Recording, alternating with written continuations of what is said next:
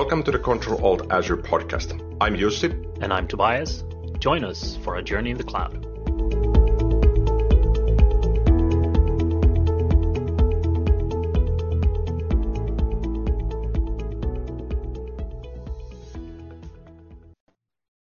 Hey, and welcome back to another episode of Control Alt Azure.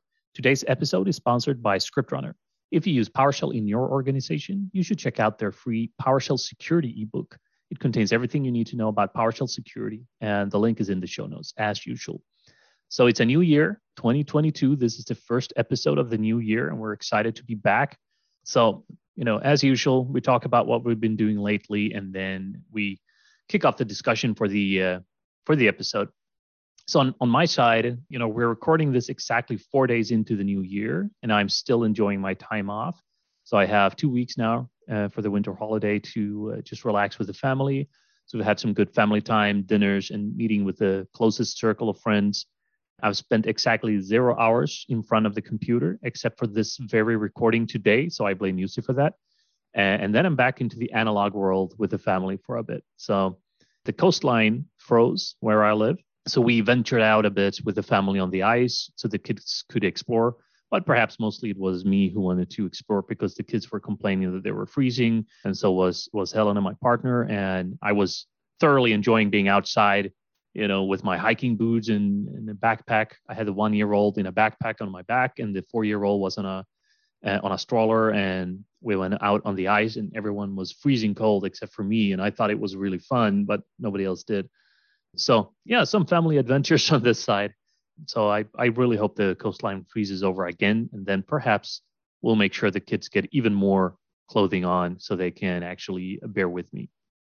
It was a pretty fun thing to do because the coastline here, just to be clear, we don't walk out, on the open sea frozen so you can fall down, because the coastline here for 1,000 meters is knee deep, right? So if the ice would break, you would be down to your knees only. So it's a very safe place to be for the family and including the kids. And you can go ice skating and all these kind of fun things as well. So a lot of people played hockey and stuff like that. So next time, bundle perhaps a bit more clothing, maybe put them in a sheep's fur or something just to keep them warm. And then we'll go out exploring again. But now it's 10 degrees above Celsius. So everything is obviously not frozen anymore. So I hope that will come back, which it usually does around February, March timeframe.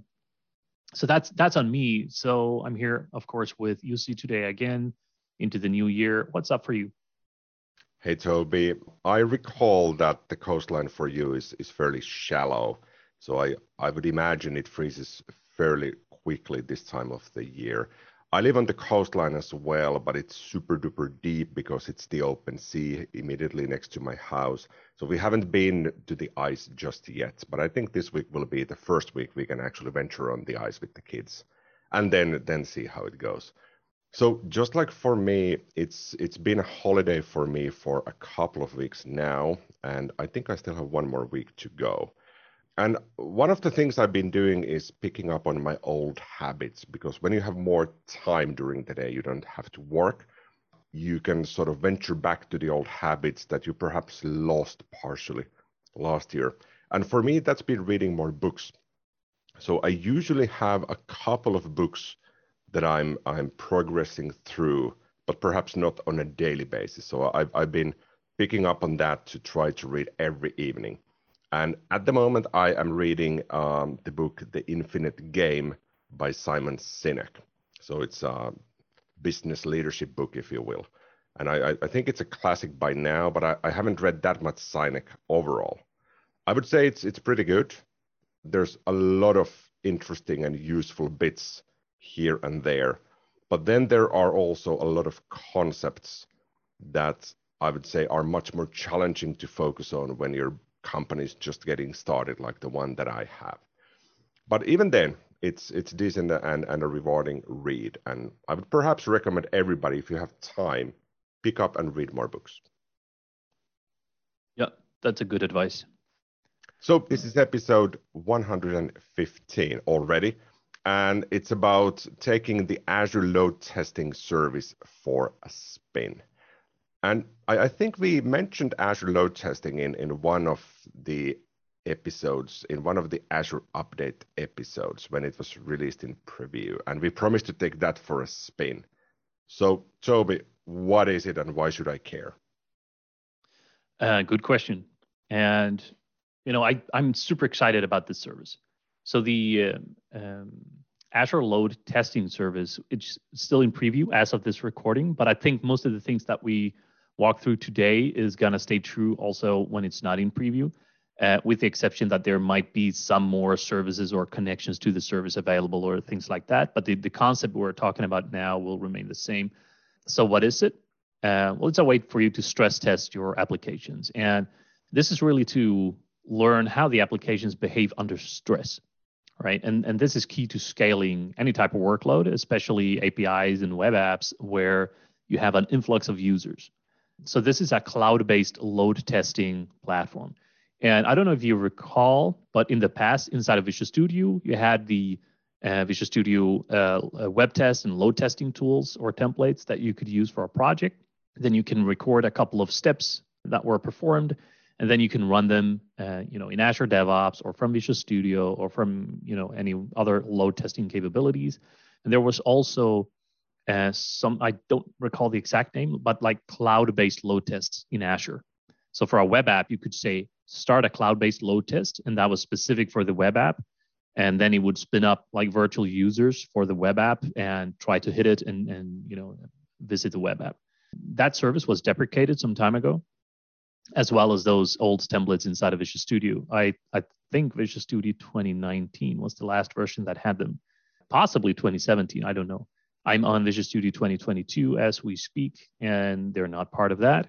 So it's a very welcome change because I thought, given the communication from Microsoft, about the cloud testing, they said, you need to go use something else like Apache JMeter or any of the third-party services that offer load testing, because we're not doing that anymore. So I'm very happy that now Azure has this natively built in Azure load testing service. So this is a kind of offers you a great view of the client and server metrics. So what happens during stress or peak load, and it integrates with your CI/CD pipeline. So if you want to execute a new load testing when you make a new merge into your main branch, or on every commit for that matter, or in specific situations, you can automate a lot of that as well, and you can enable developers to create these tests, and then you can upload them into the app service, or your operations team can do that, depending on the structure of your teams and company. It's also billed as any other Azure resource. So you now don't need to pay any extra for any other load testing service, like any third-party load testing service. And I'm one of those who used a third-party load testing service for quite some time, because Microsoft said we're deprecating our cloud load test for web apps, and we're not supporting the templates anymore in Visual Studio. We're not going to offer you any way to actually build load tests, which is okay. And then we just ventured outside of the realm of Microsoft into a third-party company who then could provide us with load testing. What I really like about this is that everything is integrated already into what you already have in Azure. So when you run a load test, you can say, oh, by the way, connect this to the application insights that is connected to my application. So when you run the load test, you'll also get metrics coming out of the backend. You do not get that with a third-party load testing service, because then you hammer a website with maybe 50 users at the same time, and then you get metrics say, oh, the response time is going up, the error rate is going up, either linear or exponentially, but that's the kind of data you get. You get that here as well, but you also can correlate exceptions happening on the backend now, because you can just say, well, connect to my App Insight, or connect to my Azure Storage account, or connect to this, or connect to that. So you can now connect your storage account, Kubernetes clusters, App Insights, web apps, and all kinds of things to the load test. And when it runs, you can pull out the metrics from those services for the same time window that you executed the load test, which means you get a million more data points than with any third-party tool. So that's one of the main reasons why this is super cool, but also extremely important. So for me, I operate and design and architect cloud solutions, and we offer them as SaaS services. This is something that I need to have in my toolbox. And I've been managing with these third-party applications and services for a while, but this is going to make me drop all of those and just go back to native Azure and get everything fully integrated. So, the obvious question here is, well, why do I want to use it right now? One of the reasons is what I just said. And then just like we discussed in the chaos engineering episode a while back, you have to design all the systems you have to be resilient. So you have resilience, reliance, performance, and all of these are key aspects of any scalable application in the cloud today. And for example, we expect to have a surge during Black Friday. And then you can stay ahead and experiment and stress test your application, either in production or your QA system or staging environment. And then you can stay ahead of time to ensure that it can handle the expected load or handle the unexpected load for that matter, because you might not be ready with your finger clicking the button and say, hey, now the load is going to come in, let's scale up, but your auto scaling needs to work. So it's a very common thing to say, let's test my application's automatic scaling. And this is also a very nice thing. Or ensuring, your monitoring, logging, alerting, and signals work. So for example, can your operations team or DevOps resources handle the incoming alerts? So if you get normally 5 or 10 alerts in a day or 5 or 10 alerts per hour that are critical or actionable, will you now get 10,000? All right. Can you handle it? Can you, when you see the peak load coming in, can you actually still make things actionable, or do you need to take action? These are things you can really easily test when you stress test the system. And then, can you still read the logs and the metrics properly with a heavily increased traffic rate, or does it become nonsense? Because I've also seen this, and I've seen this in our own applications as well, that logging, when it was implemented, might be a great idea, how it was logging things. But then when the traffic exponentially increased, it was extremely difficult to filter out specific logs from the log system.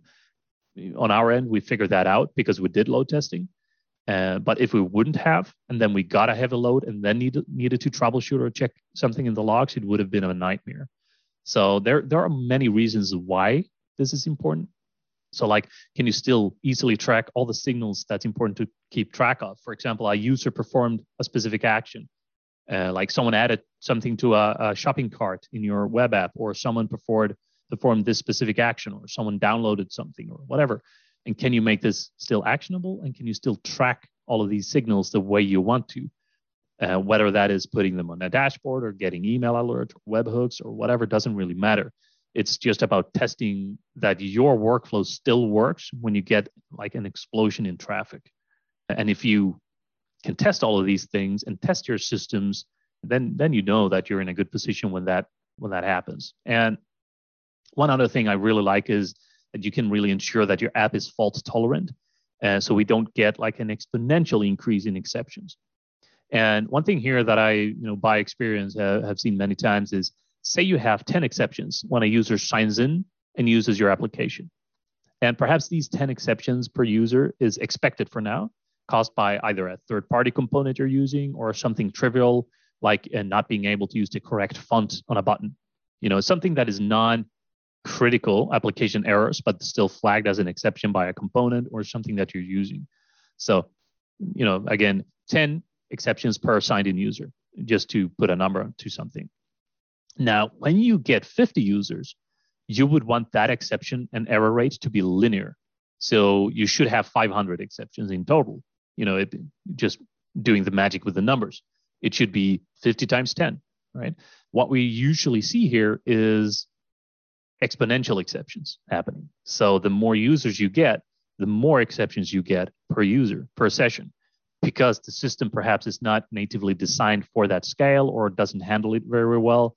And this can be exceptions from not having the correct retry logic, or not being able to rely on the throttling patterns for a specific service. It could be intermittent outages. It could be, not as fault tolerant as you thought. It could be dropping messages from a message queue. It could be whatever.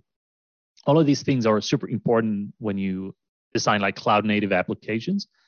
So, again, the fault tolerance here is important to keep track of. And I really like this thing where I have my baseline. On any average day where I have 1 user or 10 users, I have this many exceptions that are non-critical. They are errors or warnings or exceptions happening in either one of our components or usually a third-party component we're using or something like this, which is expected for now. We might be able to fix it when the vendor ships a new update. Nothing we can do about it today, and it's not critical. It doesn't stop the application from working.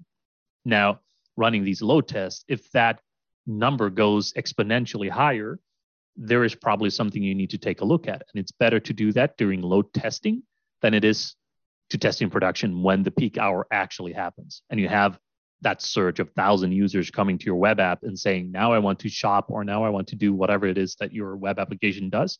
And then you're dropping half of the sessions, or you're not getting the data that you expect. So all of these things are super critical.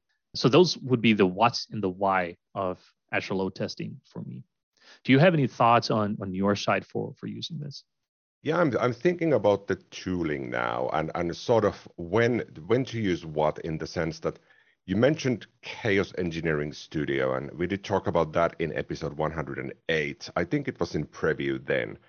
And my understanding is that for Chaos Engineering, you would perhaps run that on a monthly or bi-monthly basis.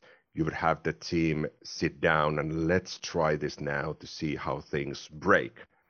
So that's more of a designed and planned activity.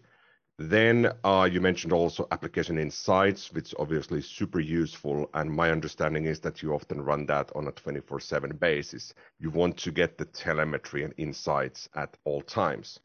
And now we have load testing. So assuming that I would start using the Azure load testing service now, even in preview, would I then run this during every build or every release that I plan on doing? Or is this something you would see as a side-by-side tooling with the Chaos Engineering, that we schedule a monthly session where we do the load testing, and then with the team we'd go through all of the results and then make decisions if we need to fix something? Yeah, that's a good question. And I would say both options are valid. I would say load testing is something you perform a lot more regular. The Chaos Engineering concept and the Chaos Studio is good in the way that you can inject faults into the services, and you might be able to use them in conjunction. So you first trigger something with Chaos Studio saying, you know what, inject some server faults or inject some networking issues, and then send the traffic with the load testing service over to see what happens. Then you might, then you will get your exponential exception rates for sure. And then there's also a difference, of course, in what you test. So with the Chaos Studio, you test by injecting faults to the network or to a specific service, and you tell a service, this service or this VM should break, or the time should change on this VM, or this process should stop on the VM. But there's also a limit to what kind of resources you can use. Whereas with the load testing, you just run a JMeter file, and that means if it's an API, if it's a web app, it doesn't matter. As long as it's accessible, you can record a test for it. So it's also a little bit different what you test, not just when you run it. So it's a very good question. And I think, just like you say, you have the structured approach for unstructured experiments, which is Chaos with Chaos Studio. And then you have load testing, which for me, I will run every time we merge something into our integration branch, or every time we merge something to the main branch, which is going into a release, I want to run a baseline of performance tests. And performance tests, when we say that, is more like for load testing, it's not just how many milliseconds did it take, but it's also you can measure the error rate. Do you get more than 2% exceptions, or 5%, or 100%, or whatever you want to put? So you can measure a lot of things. So it's not just like the actual performance, but it's also what happens during load. Will you get this exponential increase in exceptions? Will you get all of these things? And you can put that down as percentages and say, I never expect more than 10% of requests to have any exceptions, and I expect every request to be less than 50 milliseconds, and whatever metrics you want to put down. And the benefit of doing that, and then integrating this to every time you merge a PR back into your main branch, is it can just go off automatically and say, run the test, because the test is already recorded. We'll talk about how to do that in a bit. So the test is already recorded, log into my app, perform this action, add something to the cart, or download this thing and click here and send a report, sign out, whatever you want to do. or filter some data in a table, something that might be a bit more expensive, filter, order by, get some unique data, update something in a table, something that, really requires some hands-on. And then you can start seeing what happens, and you don't need to have your testing team every day go in and test the same thing. You can just pre-record it, just like an automated UI test, which we also have a lot of. But the outcome of this is not to ensure that you could click the button. The outcome of this is to ensure nothing unexpected happens when 100 users click the button at the same time. So I really like that. And setting this up is super trivial. I actually did that only yesterday. So there's a new resource in Azure. If you go to your Azure portal and you say create a new resource, there is Azure Load Testing Service. And here you will upload your test files, which I will explain what that is in a bit, and then configure and run. So then you can configure a bunch of different things. And yeah, that's pretty much it. Now, when I say configure things, it's things like if you have secrets, if you have variables that needs to be plugged into the script that's running. And when I say script that's running, all the tests that you run with Azure Load Testing Service is based on Apache JMeter. So that's based on Java, which means, unfortunately, you need to plug in Java to the device where you're going to record your tests. So I usually don't have Java installed on my Windows machines because every now and then, quite often actually, you get notices about Java version whatever contains vulnerabilities. You shouldn't use it. You should update and whatever. So for me, I try to stay away from Java. I don't really have any applications requiring that, except now for JMeter. So I run that inside of a VM. So when you say Java, I take that you mean Java runtime, not JDK, the Java development kit. Yeah, exactly. When you have that JMeter installed, Apache JMeter, you can just, we'll put the link in the show note for how to set up and run or create one of these tests. It's super easy. I did it this morning. Then you can go in and say, well, go to my website or go to my API, send this request. And then if you need to pass environment variables, you can do that. You can configure that in the Azure portal when you set up or configure your test. You can also pass in secrets from a Key Vault. And you can do this by connecting your Azure Load Testing Service with a system managed identity. And when you have a system managed identity, you can grant that identity access to a Key Vault.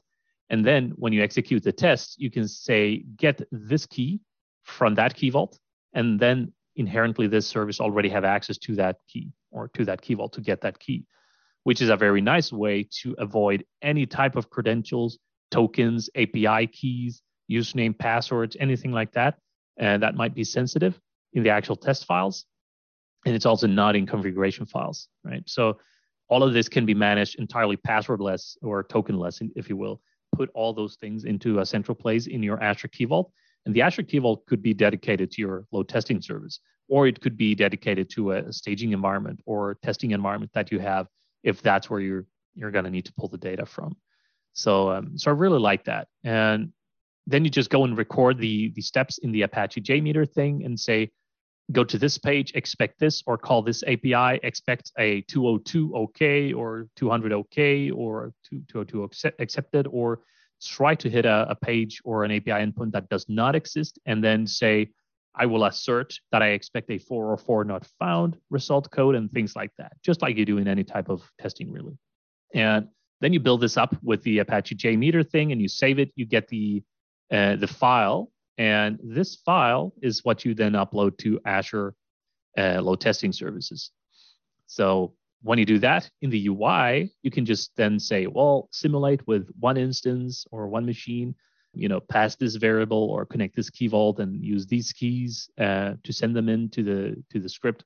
And then inside of the script, of course, if you use specific secrets, you have to get them using the get secret function inside of Apache JMeter. But again, that's something outside of the story we're talking about now. When you get to the point that you want to set this up, use the link that we put in the show note, or just Google for Apache JMeter testing or step recorder or test record, and you will get all the details you need for doing that. So it's pretty simple, actually, to get this up. And the real power comes in, because everything I just said now, how to set this up, it's just like a Selenium test, right? If you use Selenium for web UI testing or something else for that matter that is similar to UI testing, that's pretty much what this sounds like, right? Automated testing. What's good with this setup though is then inside of the service in Azure, you can say, well, now I want to upscale, or I want to test this, or I want to schedule it, or I want to hook it to my CI/CD. But the real power comes in when you connect to a source of metric for your backend services. So imagine you're load testing your web application, which perhaps have 3 instances, and there's a load balancer and maybe the Azure front door and whatever. And you hit the URL and you expect a certain result, specific response code, specific replies if you go to a non-existing page, and you expect that certain pages always exist, and response times should always be lower than 250 milliseconds, even if you have 1,000 users, all of these things. But the real power here is when you connect this now to the application insights resource, which is tied to your web app, and you connect it to the metrics of your web app, you connect it to the metrics of your storage accounts, and you connect it to the metrics of your Kubernetes clusters and whatever components you have in Azure, you can now connect the Azure load testing service to those. So you will get the metrics automatically pulled out for the time window that your test is executing and presented to you on a dashboard. And this is not possible with a third-party component or third-party services. This is one of the main challenges that I had when using one of the third-party parties that I mentioned previously, that we had to rely on that because nothing existed in Azure. Then we ran the performance tests, and we had to then set up specific queries to say when the test started, when the test ended, find exceptions in App Insights or find anomalies inside there. And then we had to go to the storage accounts and say, for all the storage accounts, we have see what happened during that specific time frame. And this was exhausting. It took a lot of time to try and figure that out or correlate all these things. That's built in. You should just say, hey, connect this thing to that thing. Done. And then you can configure the metrics. So you can say, from the storage account, expect this. From this thing, expect this. So you can say thresholds, or don't expect latency to be more than X, or whatever it is that you need to measure. And now that's built in. And this is where the real magic happens. So I already have at least 5 use cases where I will use this in production for our workloads. Maybe not running the test in production initially, but for our real production workloads, we need this. So this is actually super cool. So this helps you understand if any exceptions and anomalies happen during the execution of the actual load testing. And it will help you not just tell you that, the application responded with a 404 or a server 500. Okay, that's great, but it doesn't tell you anything. But if you get a server 500, the entire web app crashed. And at the same time, you can see that in the storage account, you get faults, or from App Insights, you get exceptions back that you did not expect. And then you can see, okay, this is probably because of that reason. We could not handle the load because we did not do this. So I love this already. I took it for a spin. I have used it for a couple of tests initially now to try out all the features I just talked about. Super cool. But now I'm gonna put this into production workflows as soon as I'm back from the holidays, and it's super easy. It takes a few hours to do everything that you need. Then where the real time investment comes in is to actually record proper Apache JMeter tests, because these will need to be for any given scenario, because I've done this many times in the past with different tools. For example, one of our apps requires you to authenticate using Azure B2C with a username and password, or with your work account, your Microsoft account. And in doing so, it will redirect you to a bunch of different URLs. It's doing the full authentication hoop, and it's jumping to the different auth endpoints. Then you need to make sure that your script understands. If you go to mywebapp.com, sign in, it's not going to stay on your web app. It's going to go to a Microsoft endpoint for authentication. Then it's going to hit the consent flow. Then it's going to show your consent dialog. Then you need to accept the consent dialog. Then you need to come back, and then you need to come to the reply URL, and then you can continue the flow.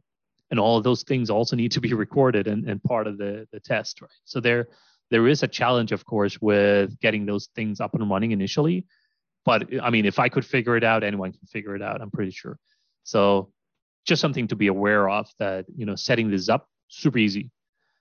But for running proper tests with authenticated users, and in very specific situations or scenarios, it might require some extra effort to go into that. So really cool. I think we talked about an open source tool called Playwright, perhaps 25 episodes ago or so, and that's a library and a set of tools for using usability testing that you could then automate and perhaps run in an Azure function. And one of the challenges in there is that in order to create those test files, you really had to tweak the browser and click carefully on the different elements on a web page, then record those and tweak the script a little bit. What's your experience now with JMeter when you're creating the test file or the set of tests? Is it more like that it's emulating a browser and gives you a graphical interface? Okay, just click through and it's recording those actions.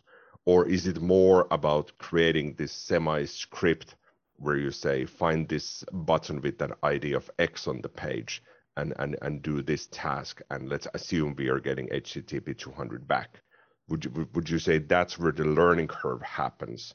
Because to me, it seems like setting up the service is trivial, but perhaps the challenge here is actually creating those JMeter files. It is 100%. Setting this service up, super easy. If you already have JMeter tests, you will be up and running in 30 minutes, right? From nothing to testing it out to running with virtual users and hitting the application. If you don't already have those, yes, this is where the heavy work happens.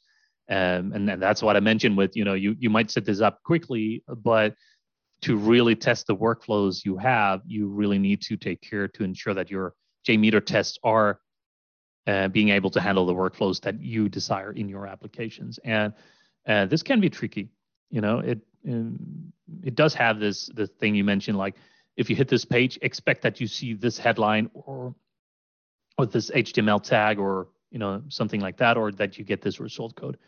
I think I've seen people use recorders, in just like Selenium has, where you can say, record the steps I'm doing now, click this button, click this, whatever, and then you can assert, when you click this button, ensure that this is what you see on the page, that you see this headline. When you click this button, ensure that this is what you see. And so I did that now when I tested, just using scripting. So inside of Apache JMeter, you can say, go to this page and then assert that the page contains this, then go here and assert that the page contains that, and then go to a page that does not exist and expect a result code 404. So all of those things were pretty trivial. But again, for any more advanced scenarios, then yeah, you have to spend time in taking care that these tests work.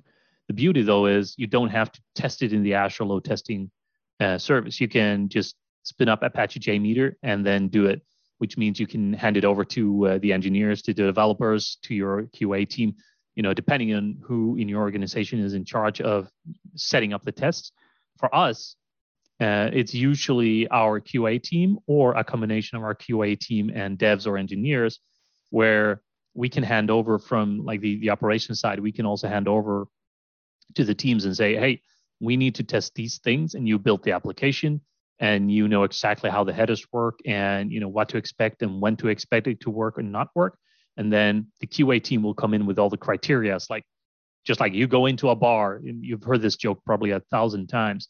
A QA engineer walks into a bar and he orders a beer, a chair, a house, a mouse mat. You're not supposed to do that, right? You're supposed to go into the bar and get a beer or a drink, and then you drink it, you pay, you leave. But a QA engineer goes into the bar and says, I'm going to disable your bar. I'm going to smash your bar. I will set your bar on fire, and then I will order a beer. And then I expect the outcome to be that I have a beer, and then the house will burn down, and then this and this. There's, when you ask a developer to test their own tool or their own application, they will test it, whether that being a decision or not, or something they're aware of or not. They will test, how they expect it to work most of the time, and maybe with a few exceptions. Like if I click this button, it's not supposed to work. But our QA team really does not care how it's supposed to work, because they don't know. They just go in and they hammer it, and they're clicking all the things, and they're trying to do all the things, and they're opening the dev tools and saying, well, what if I inject a new header here? The entire application might go down, and it's not supposed to do that.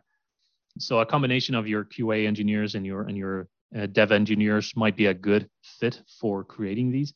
But again, this is super individual to each organization and how you work. This is how we work, and it works pretty well. So, okay. And if somebody listening on this is still using those Visual Studio 2017, 2019 based load tests, did you have a chance to see if there's any migration path, or is it simply that you discard all of the previous tests that you've created and then you create the JMeter files from scratch? Good question. I'm not sure if there's any migration path from those, because Microsoft did deprecate and announced the deprecation. I'm not sure, maybe 2 years ago. It's quite some time ago now. So we dropped the ball on that a long time ago and moved on with the third-party tools, and we just set it up ground up with new tests. So we're going to have to do that again. The beauty of it, of course, is we know our application, we know what we want to test because we have these QA engineers really hammering it. So they already kind of defined what we want to test, both expected and unexpected tests and, exploratory tests. So it's all about getting the actual tests now recorded or scripted again. But I don't know if there's any like migration path from the old tooling to this. For us, we don't have 60,000 tests, right? So we can do this manually, and I prefer to do it manually because now we can really make sure that we tailor it to the experience that we expect also coming as an outcome from the Azure Load Testing Studio. So as a sort of summary before we get to the cost bit here, I'm now seeing that we need 3 types of tests. We need the JMeter test files for Azure Load Testing Service.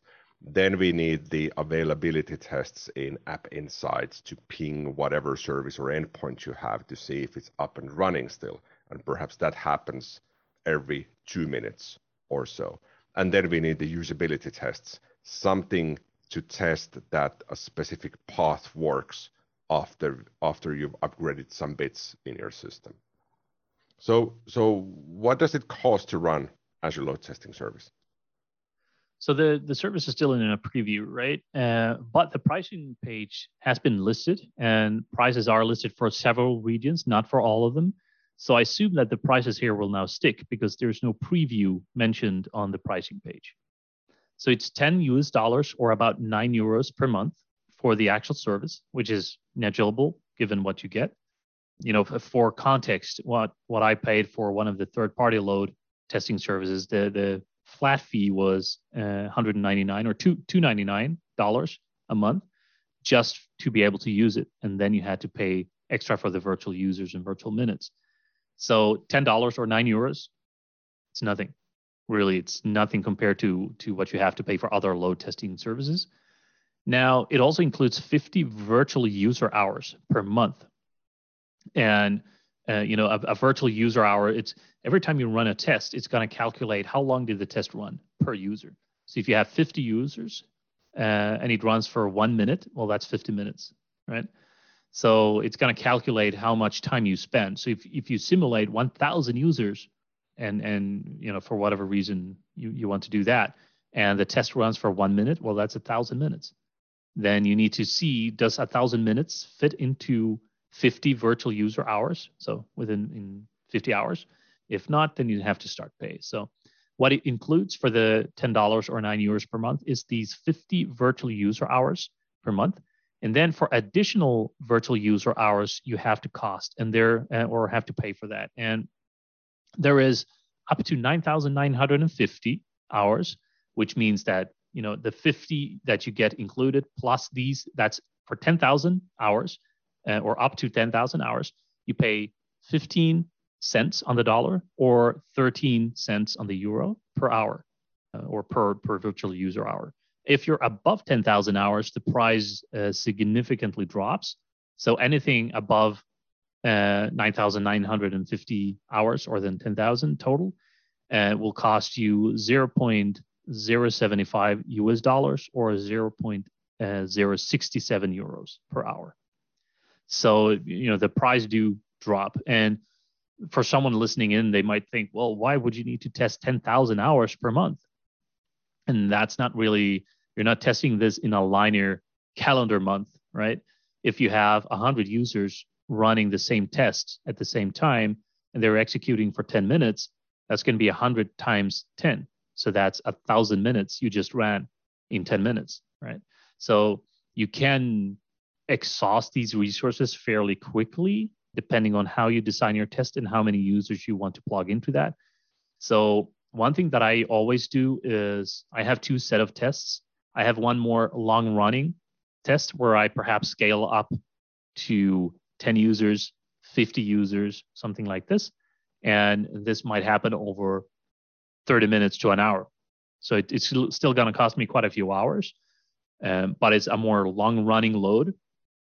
And then you have the burst. Like now we're going to get a lot of traffic, but then I usually tie this down to 3 minutes or 2 minutes or even 1 minute and say, for the next 3 minutes, we're going to get 200 users. And these 200 users are going to hammer the system like this. And then you can measure what happens. But then immediately kill it. Because usually when you do this, you'll already get a long list of exceptions happening, and then you can start taking action. And instead of just wasting resources and money by running a longer test, fix the things that you just found, which, obviously you organize by the most critical first, fix them, and then you can rerun the test, and hopefully you're not going to get the same amount of exceptions.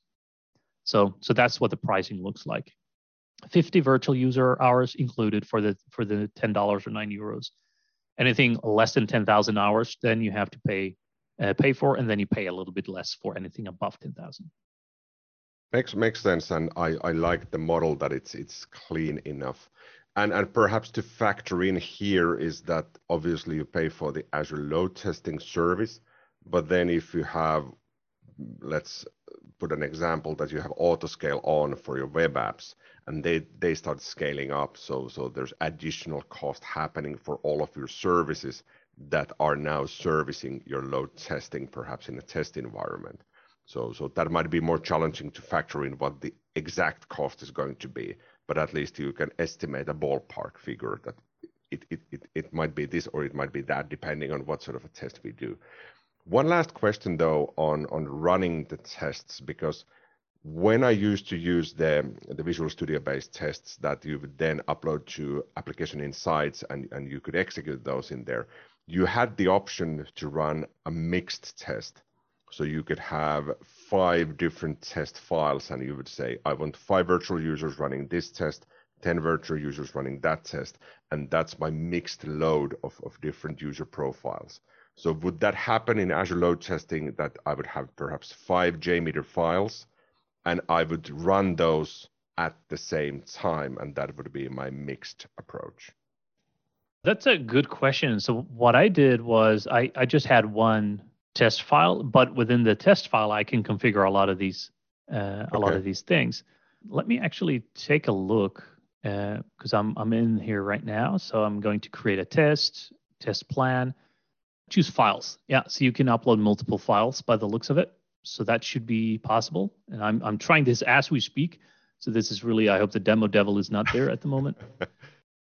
Because what I'm thinking is that you could have one JMeter file where the task is that the user logs in, searches for a product, adds that to the shopping cart, and then completes the transaction. And then you would have another JMeter file where a user is just doing furious searches, nothing else. And then having a mix of those would perhaps reveal something in your search backend or your shopping cart logic to see how they react with the different user loads. So I just tried this, and you can only have one JMX file. So you can only upload one JMeter file. So then to support this scenario, you can either create multiple tests.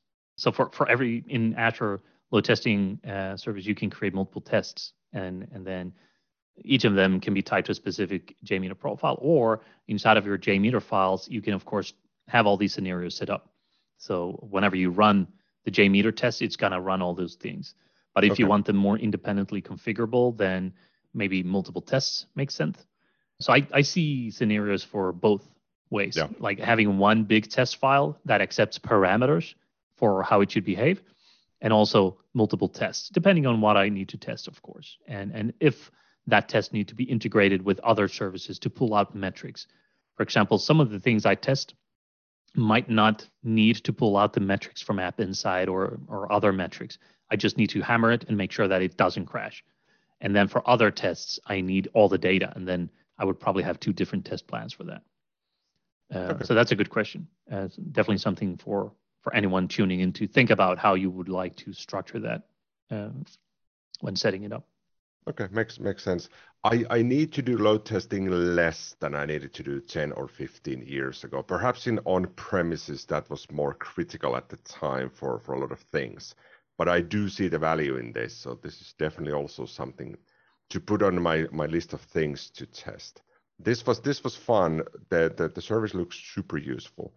And we still have the last thing, the unexpected question. And based on my bookkeeping, Toby, it's your turn to ask me. Okay. So I have one question from the top of my mind, and this is heavily debated within my team. And I know how I persist this answer, and I also know Italians might hate me for it. How do you feel about putting pineapple on a pizza? Motivate.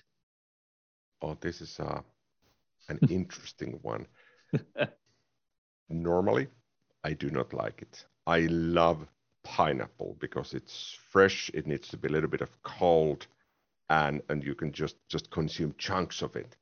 But when you put pineapple on top of the pizza, it becomes warm and somehow slightly disgusting at the same time.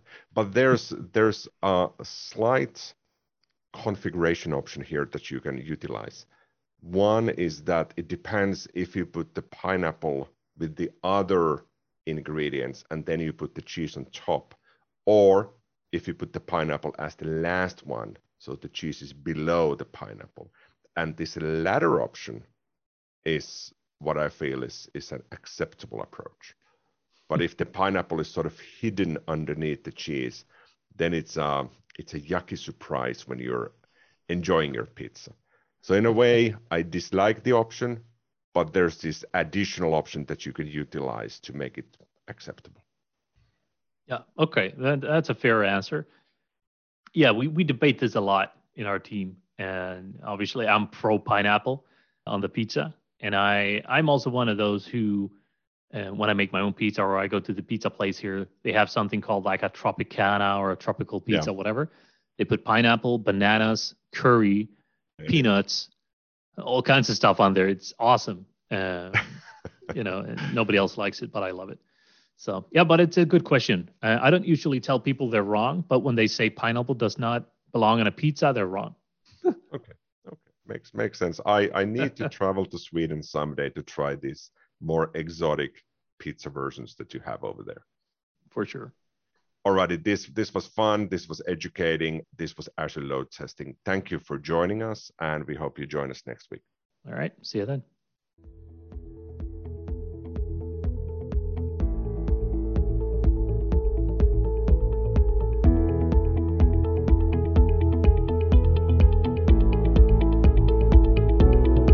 Thank you for tuning in to the Control Alt Azure podcast. Find out more and read the show notes on controlaltazure.com. Stay tuned.